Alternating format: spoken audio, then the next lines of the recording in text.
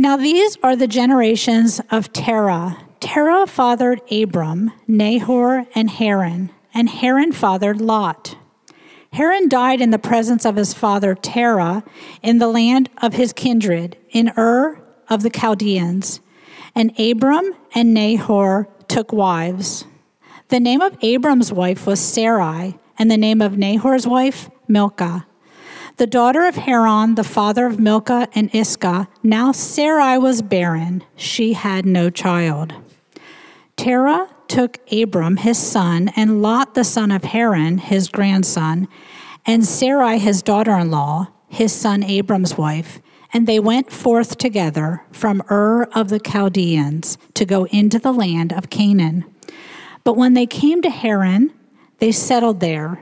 The days of Terah were 205 years, and Terah died in Haran. Now the Lord said to Abram, "Go from your country and your kindred and your father's house to the land that I will show you, and I will make of you a great nation, and I will bless you, and I will make your name great, so that you will be a blessing. I will bless those who bless you, and him who dishonors you I will curse, and in you all the families of the earth shall be blessed." So Abram went as the Lord had told him, and Lot went with him. Abram was 75 years old when he departed from Haran, and Abram took Sarai his wife, and Lot his brother's son, and all their possessions that they had gathered, and the people that they had acquired in Haran, and they set out to go to the land of Canaan. When they came to the land of Canaan, Abram passed through the land to the place of Shechem, to the oak of Moreh. At that time the Canaanites were in the land. Then the Lord appeared to Abram and said, "To your offspring I will give this land." So he built there an altar to the Lord, who had appeared to him. From there he moved to the hill country on the east of Bethel and pitched his tent, with Bethel on the west and Ai on the east. And there he built an altar to the Lord and called upon the name of the Lord. And Abram journeyed on, still going toward the Negeb. Well, good morning, church. It's good to see you again. It's been a couple of weeks since I've been able to be up here, but it was a nice break. I sure appreciate Randy Pope challenging us from the book of Numbers in this theme that we have of by faith. Most of us have experienced a new start in life at some point, maybe several new starts. It might be a move from one city to another. Most of you are not from the Palm Bay, Melbourne area. You moved here from somewhere else, and it showed a new start, a new phase of your life. Maybe it's a move to a new job, where you go from, Harris to Rockwell and begin new responsibilities with new bosses and new things, or a new phase of life. Catherine and I are in that as we are preparing for a wedding and all the fun that's enjoyed that is a part of that type of thing. Our passage this morning represents a new start in human history. When we were last in Genesis, before Christmas, we looked at the story of the Tower of Babel in the first part of chapter 11. Humanity, God had destroyed the world in a flood because of its deep sin.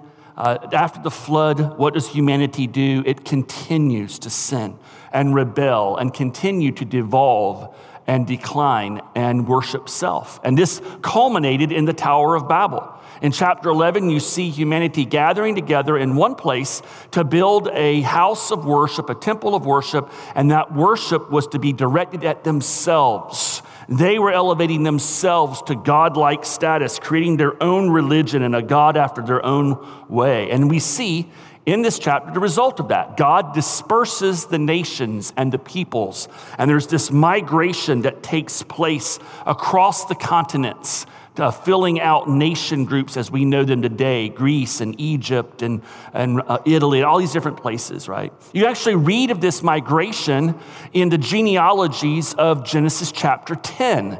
And the story of the Tower of Babel is kind of a postscript to that genealogy of the nations, explaining why all these people dispersed the way they did. And so that's where we left off before Christmas time with that understanding of what was going on. Well, what you've seen during that period is how human history had continued to go the way of the seed of the serpent. Remember that terminology? In the Garden of Eden, you have the seed of the serpent and the seed of the woman, and this promise that God gave to humanity that one day there would come someone who would undo the fall of man and the sin that was a result of that and restore the earth and make all things new. But unfortunately, the story of humanity more resembled the testimony of the seed of the serpent rather than the seed of the woman. You don't find people in all of these genealogies who are clearly dedicated to the worship of God. And so in chapter 11, you think, well, maybe this is the family, because after the Tower of Babel, you have Shem. He was one of the sons of Noah. There was Shem, Ham, and Japheth. Clearly Ham and Japheth, seed of the serpent. Shem is going to be the seed of the woman. It's his family line that's going to hold the banner high. You don't see it in his genealogy. And so by the time we get to where we are in chapter 11, it's clear that a new start is needed with humanity. But this time, God does not have a new start by destroying all of humanity. Instead, he chooses to make a new start through this man, Abraham. And it's through Abraham and his life and his descendants that ultimately the promises of God will come true that he made to in the Garden of Eden. For the next several weeks, we're going to be in a series of messages entitled The Gospel According to Abraham. And this morning's message is labeled A New Start. And we're going to take this passage and we're going to organize it and study it according to three categories. And if you'd like to take notes, this is your opportunity to get a sermon outline, okay? We're first going to look at a new call, and then we will transition to a new covenant, and we will close out before we take communion together this morning with a new claim. Let's begin in verse 31 with a new call. Terah took Abram, his son, and Lot, the son of Haran, his grandson, and Sarai, his daughter-in-law, his son Abram's wife, and they went together from Ur of the Chaldeans to go into the land of Canaan. But when they came to Haran, they settled there. The days of Terah were 205 years, and Terah died in Haran. Now the Lord said to Abram, go from your country and your kindred and your father's house to the land that I will show you. Now, when you look at this call that God has upon Abram's life, the very first thing we have to notice is how incredibly gracious it is. Clearly, Abram or Abraham, Abram means esteemed father. His name is going to be changed to Abraham, the father of multitudes. And we're going to just stick with Abraham. Otherwise, I'll become schizophrenic at some point, okay? So, clearly Abraham is an important, significant person. And we may not realize it right away, but the original audience would have. Because when you look at the genealogies in the Old Testament, for example, when you go from Adam to Noah, you'll see that Noah is the 10th son listed. When you go from Shem to Abraham, you'll find that he is the 10th son listed. The original audience would have picked up on this. 10th guy, he's important. And there were more than 10 sons. If you look at the genealogies of chapter 10, there were many more sons than 10 between Shem and Abraham. But this is a literary device to help the reader to know this guy is important. Now, he's not important because he was inherently good and righteous. That somehow in the line of Shem, that seed of the woman had been preserved. And here's your shining example. Here's Abraham living in Ur, and he's a righteous dude. Not at all. In fact, the opposite is the case. He's a pagan. His family is clearly pagan. They are worshiping the god that was devoted, that the city of Ur was devoted to. It's the moon god. And ironically, the moon god's name in the Akkadian language of that era was the name Sin. How's that for irony, right? Now, for those of you who are grandmas in the Mesopotamian, Sumerian language, it's Nana. So if your kids call you Nana, they're calling you the moon goddess. How's that? Okay. but they are clearly pagan. The wife of Abram and the wife of his brother, they're born within the family. Sarah is Abraham's half-sister. The other woman is the niece in the family. And they are named after the consorts of the moon god Sin. So this is a family that's pagan. And we know this even more because of the revelation of God's word. Joshua, when he was giving his farewell address to the children of Israel many centuries later, says, "Thus says the Lord, the God of Israel, long ago your fathers lived beyond the Euphrates, Terah, the father of Abraham and of Nahor, and they served other gods," right? So here you have a situation that there's the family line of Shem. This is the seed of the woman, the one who is supposed to be true to God, and yet they aren't. They're worshiping pagan gods. They're thoroughly corrupted by sin. And to make matters worse, this line of Shem, the line of Seth, and that seed of the woman, it's about to come to an end. They're corrupted by sin. They're pagan false idol worshipers, false god worshipers, and Sarah's barren. Family line's about to end, die out. We're done with the seed of the woman. The line of Seth, the line of Shem comes to a screeching halt. Now what? That's what's on the horizon. But God steps in. He shows up, he hits the reset button, and he begins a new start.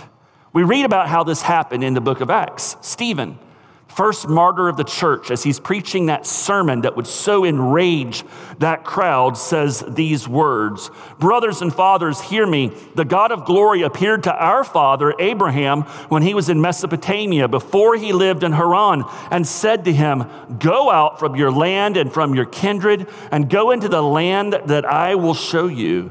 Then he went out from the land of the Chaldeans and lived in Haran. And after his father died, God removed him from there into this land in which you are now living."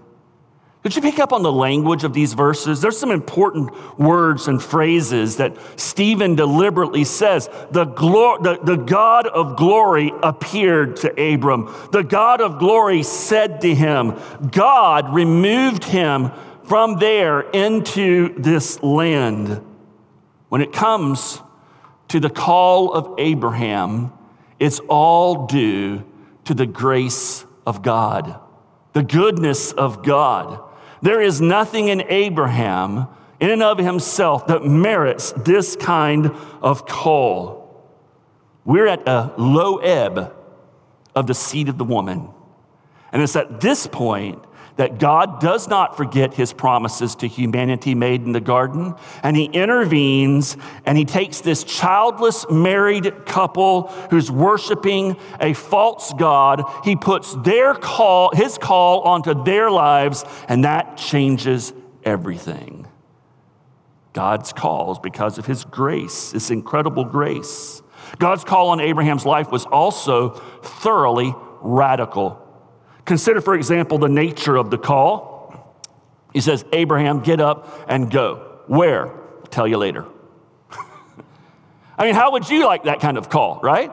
I mean, he just completely expects him to listen and obey. He doesn't give him any detailed instructions. That's the nature of the call. It's also very demanding because he expects Abraham to completely, wholeheartedly commit his life to God and surrender his life to him for his use and his will. No strings attached, no bargaining, no conditions. Go. You're mine. This call is now put upon you. So they have this very incredible demand upon him. He listens to it, to his credit. Somehow, I guess he talks to Terah and his dad and says, "Hey, I've heard from God." Okay. And so they begin this migration, but they go from Ur to Haran. Folks, this was not a huge step of faith, okay?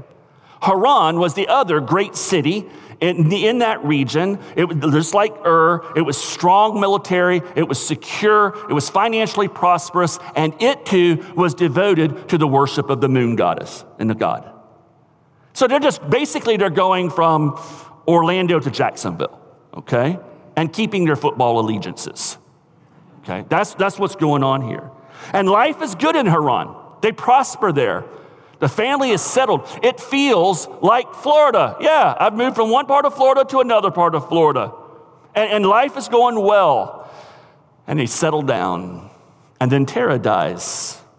And the call of God upon Abraham at this point becomes more demanding, more insistent, more strident. The New King James kind of captures the language a little bit better.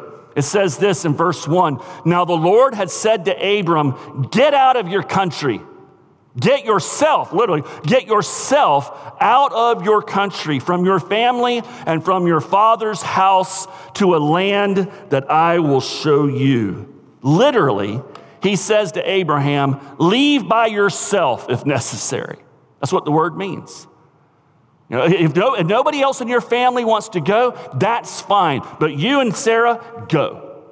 And again, I'm not going to tell you where, just go. Leave everything behind. Leave all the comforts of your family, the security of your city and your career and everything that is known to you, and go. This is a demanding call, right? It's radical in its demands, but it's also radical in its results. We may look at this call and say, man, that's kind of harsh. Why would God expect him to do that? I mean, uproot everything, and if necessary, just abandon his family and his career and his means of making a living and going to a different country. He doesn't even know where. I mean, he could have sent him out in the middle of the desert for all he knew, right? This is harsh, but we have to understand something here. Let's recognize what God is doing and what it accomplishes. What he's doing is he's putting Abraham through the fire. And by putting him through that test in this time of stress and tribulation, he's stripping away all the allegiances that Abraham had to other gods or his own idols or his own abilities, and it's forcing him to live by faith. And that faith will continue to grow until he becomes the paragon of living by faith and the father of God's chosen people. Church, let's recognize something this morning. God's call on us is no less gracious and radical than the call that God put upon Abraham.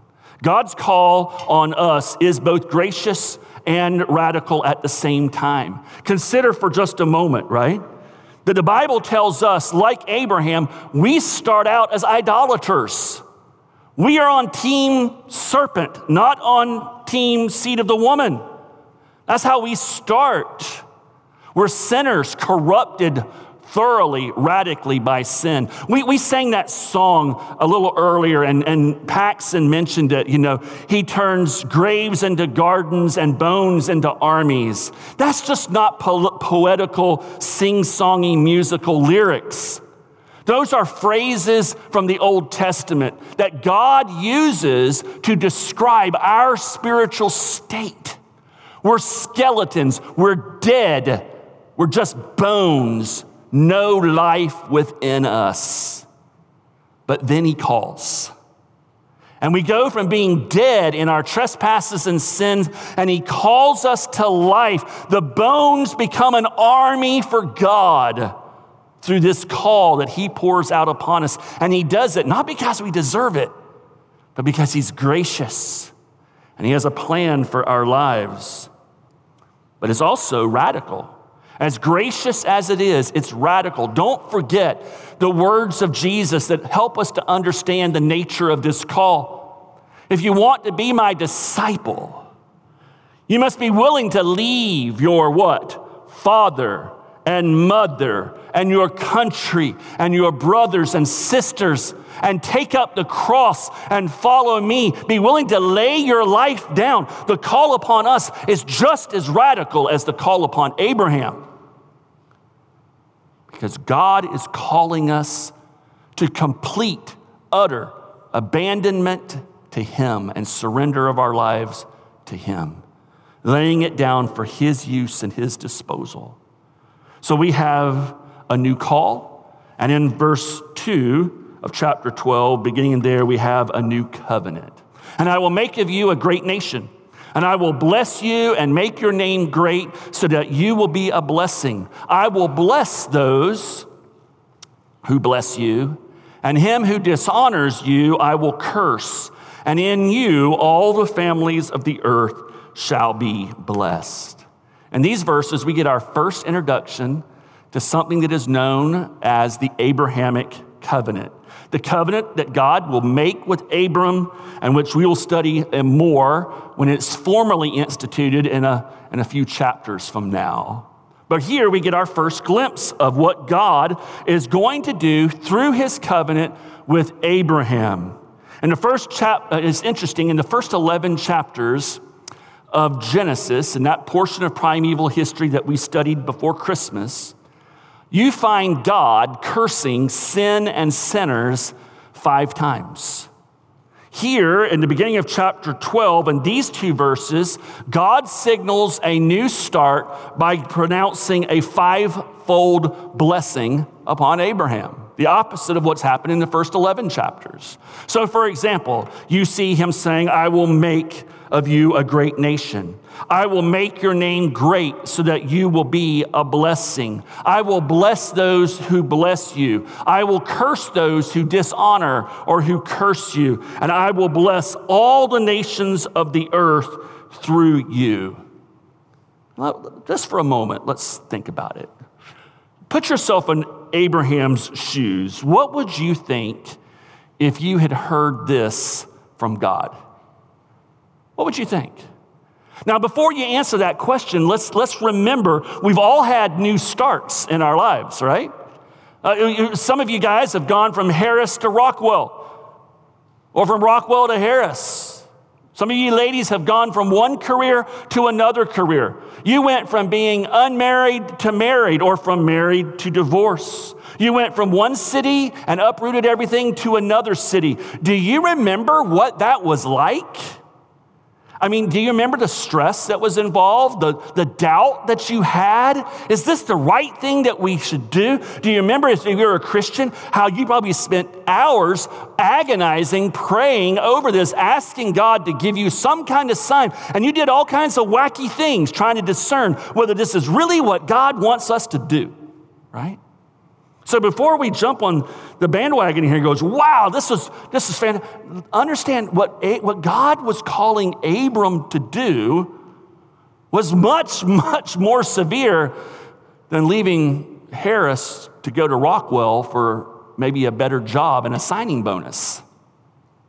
Because he's leaving everything that he knows. He's starting a new chapter. And he doesn't have the option of staying in the same house or staying in the same region with all of his friends and his family and his support network. He has to leave all of this behind and trust only in these promises. That's all he had. His entire safety network is taken away from him. His entire planning for how to provide and survive and have the unity of more people to protect against invasion, that's all gone. He's hitting the road. He's traveling into strange lands that are filled with a warlike people. And he doesn't have an army with him. This is intimidating. Dr. Ian Duguid, how would you like to have that for your last name, right? Duguid. Dr. Ian Duguid is a professor at Westminster Theological in Philadelphia. He's written a wonderful book on the life of Abraham, and it's called Living in the Gap Between Promise and Reality.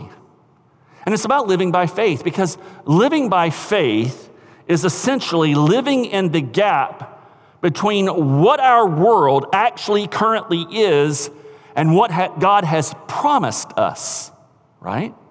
That gap, living between what we experience in our current reality and what we know God is going to do in our lives and do in this world at some point, that dissonance, that difference, that gap, living for God in that period, that's living by faith. And so for some of us this morning, we're relying upon the promises of God for our marriage to become what we want it to be. But our reality right now does not match the promises of God. And that gap, living in that gap, requires living by faith. You heard Randy last week in his message talking about Christians and our commitment to the kingdom of God through our finances. And so we trust God's promises for our finances, but yet what he promises in our current reality, there's a gap there, and we're called to live in that gap. That's what living by faith is. Some of us, we're trusting the promises of God to overcome sin. And the reality, the daily reality of our lives looks very different than the promises that we see in Scripture. That difference is living in the gap. That's living by faith. And so in his book, Dr. Duguid says about Abraham, there are fundamental obstacles along the road to the fulfillment of each promise. How can sinners enjoy God's blessings? How could an elderly and barren couple have descendants? How can a handful of people possess a land that's already occupied by others? From a human perspective, the obstacles seem insuperable. But as the Pentateuch, the first 5 books of the Bible, unfolds, it becomes clear that nothing can stand in the way of the purposes of the sovereign and omnipotent God who called heaven and earth into being out of nothing. Nothing can stand in the way and thwart the purposes of our sovereign God. And church, the same is true for you. Our God has called us from death to life. The bones have become a living flesh. And through his grace, he's called us to him and given us faith so that we can believe. And he tells us that we are created in Christ Jesus to be his workmanship, to accomplish the good works which he has ordained before the creation of the world for us to fulfill. Ephesians 2:8-10. This is his call. This is his plan. This is his purpose at the high level for every one of us who claims the name of Jesus Christ as our Lord and Savior. And the good news is that absolutely nothing can thwart this purpose in our lives because we are worshiping and serving the sovereign, omnipotent God of the universe. And every one of those promises that we look to, while our reality right now may not exactly be what those promises say will one day be, that gap that we're living in right now, the testimony of Abraham's life and of Scripture, is that ultimately God brings about every single one of these promises. And that's why we look to someone like this, like Abraham. Yes, the call on his life is radical, but it's gracious. It calls for absolute commitment and surrender of his life. But by calling for that, at the same time, God provides Abraham, God provides us with all kinds of incredible promises where he swears to us by his own holy character what he will bring about in our lives. And that motivates that step of faith to answer that call. So we have a new call, we have a new covenant, and finally this morning, we have a new claim. Verses 4-9, I'm not going to read them all. They basically say this, that Abraham, he starts going about the land, right? And he goes from north to south, and he shows, a pattern here. And he goes to these different places, this land that's filled with the Canaanites, a warlike people, strong nations. He's the outsider. And at certain places, from the north to the south, he stops. And he builds an altar, and he begins to worship God at each of those locations. And what you find in these locations is each of them was a site of pagan worship. It was a holy site in the land of Canaan where the Canaanites would gather, and they would worship their gods. And so Abraham, as he's making his way through Canaan from north to south, he stops at Shechem, he stops at Bethel, he stops in the Negev, and he builds altars and he worships. What's he doing here? Is he just trying to poke the bear? I tell you what he's doing. He's staking God's claim on this land, and he's making it evident, and he's taking a step of faith, saying, all of this land from north to south, while it may be worshiping other gods, it actually belongs to the one true God, Jehovah.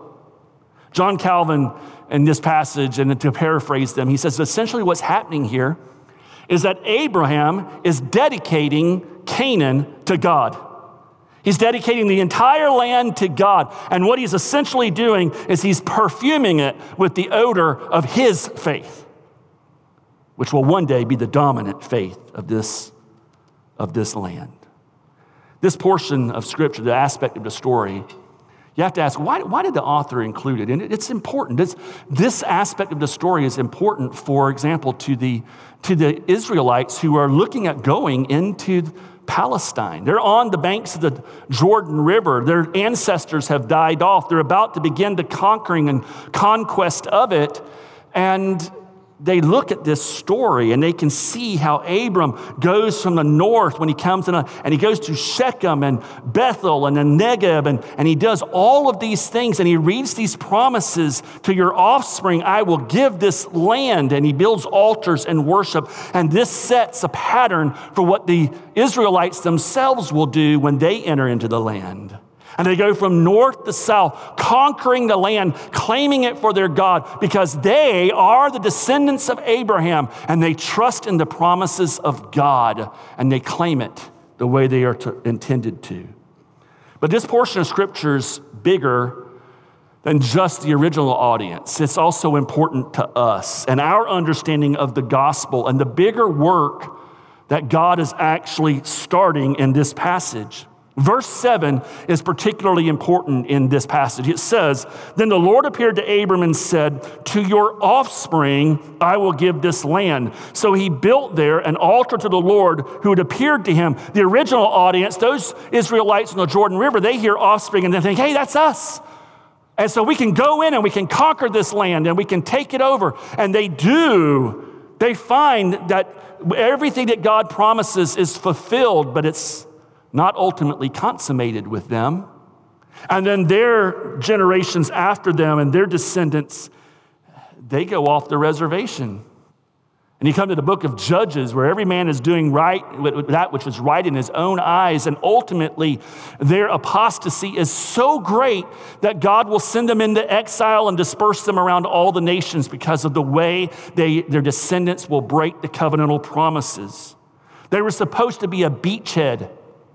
This land was to be a beachhead in the conquest for the kingdom of God, but sadly, they would reject God's covenantal promises. They would reject God's covenantal stipulations, and the result is they're dispersed.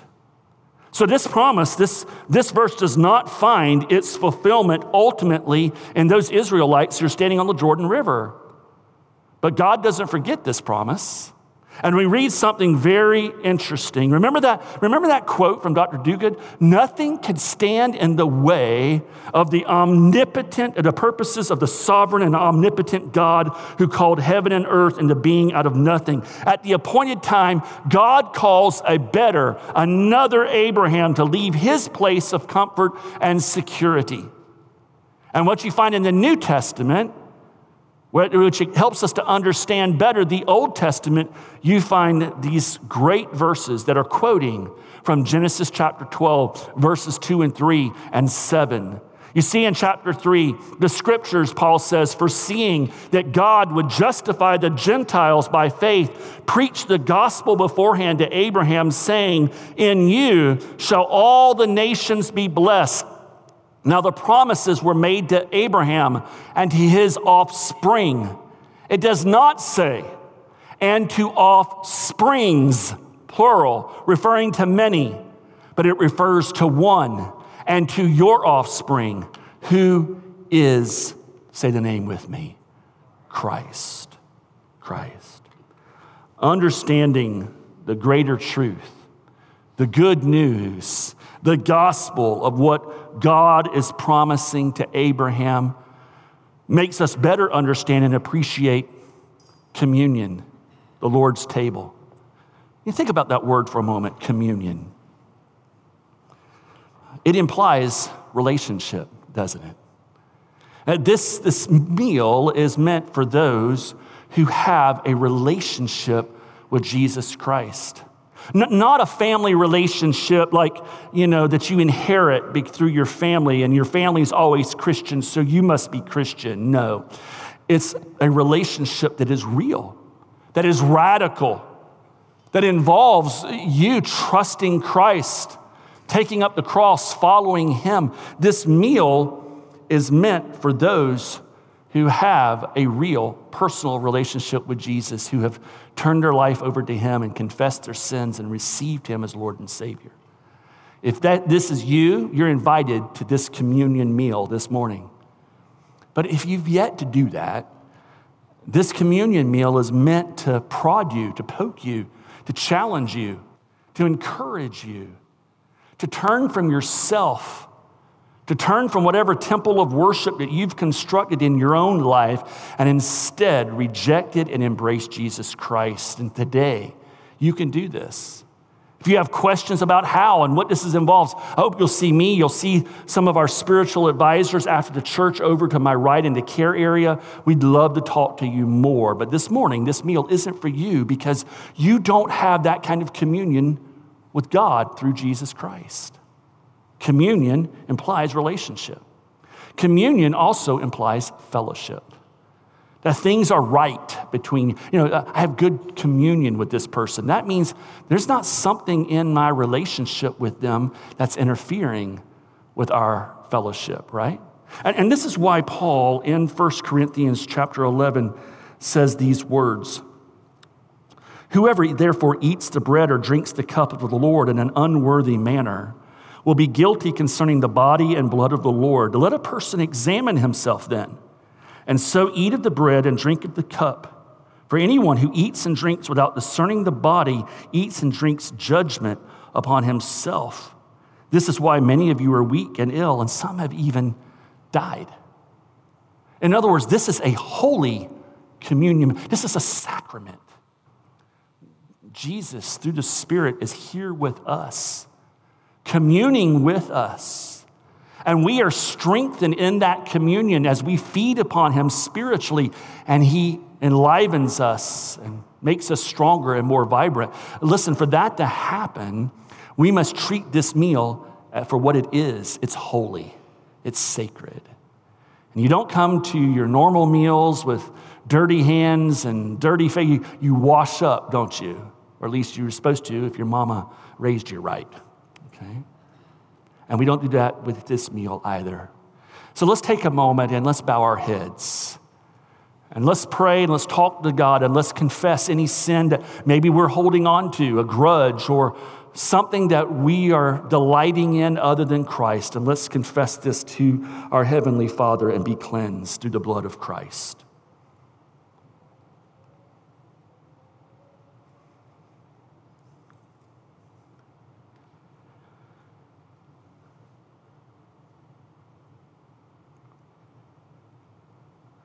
Heavenly Father, we thank you that when we call upon you and we confess our sins, you are faithful and just to cleanse us, to forgive us of all sin.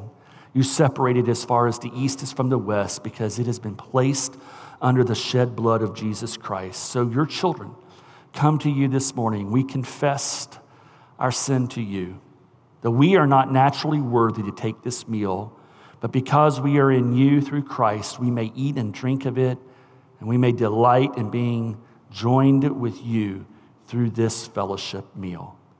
Thank you for forgiving us of our sins. In your name we pray, Jesus. Amen. Let me give you a couple of instructions. There is underneath your seat one of these plastic containers. If you will go ahead, and there's a couple of layers to it. The little top layer is the bread, and you kind of got to peel that away, take the bread, and then there's another layer that gives you the drink. Before we take it together, let me read these words of institution. Paul says, I received from the Lord what I also delivered to you, that the Lord Jesus, on the night when he was betrayed, took bread. And when he had given thanks, he broke it. And he said, this is my body, broken for you. Do this in remembrance of me. And in the same way, after supper, he took the cup. And he said, "This is my blood shed for you. This is the new covenant in my blood. Do this as often as you drink it in remembrance of me. For as often as you eat this bread and drink this cup, you do proclaim the Lord's death until he comes." Church, take and eat.